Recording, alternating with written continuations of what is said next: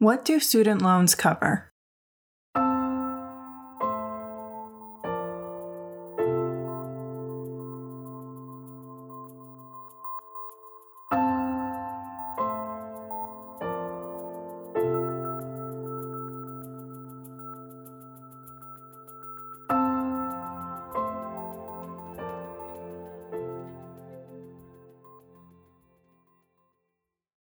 When you receive a student loan, whether from the federal government or a private lender, you're not obligated to show proof of how you spent the money. Student loan disbursements are typically sent directly to your school, which withholds part of the amount to cover tuition. The remainder is paid by the school directly to you. It's your responsibility to spend the funds wisely, which means devoting the entirety of the money to education-related purposes. While your bank account may seem flush with cash after receiving a student loan disbursement, it's crucial to remember that you have to pay it all back, with interest. Valid education-related expenses. College comes with myriad temptations, many of them financially costly. Spring break vacations to exotic locations, dinners at fancy restaurants, spa days, expensive shopping trips, the list goes on. Student loans are not meant to finance extravagant or luxurious lifestyles. The types of expenses that student loans are intended to cover are relatively few. In fact, there are just 5 legitimate categories. Tuition and fees. The cost of tuition and any student activity fees is likely your largest education-related expense. Depending on where you go to school, this cost can vary widely. Tuition at a private university can be up to 10 times higher than the cost of attending a state school or community college. Housing expenses. Whether you live in a dormitory on campus or rent a private apartment off campus, your cost of housing is a valid education-related expense.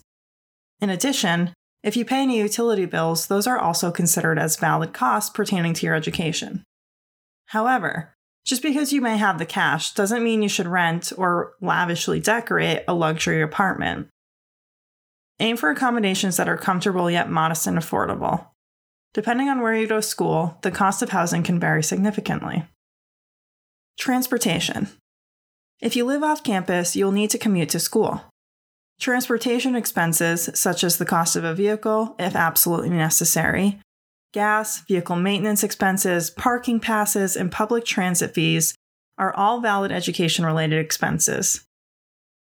If you attend college far from home, flights home for the holidays are also valid travel expenses. However, just like with your choice of living accommodations, choosing a low-cost form of transportation is key. Riding a bicycle, carpooling, and taking public transportation are all viable alternatives to keeping a car on campus. Meals.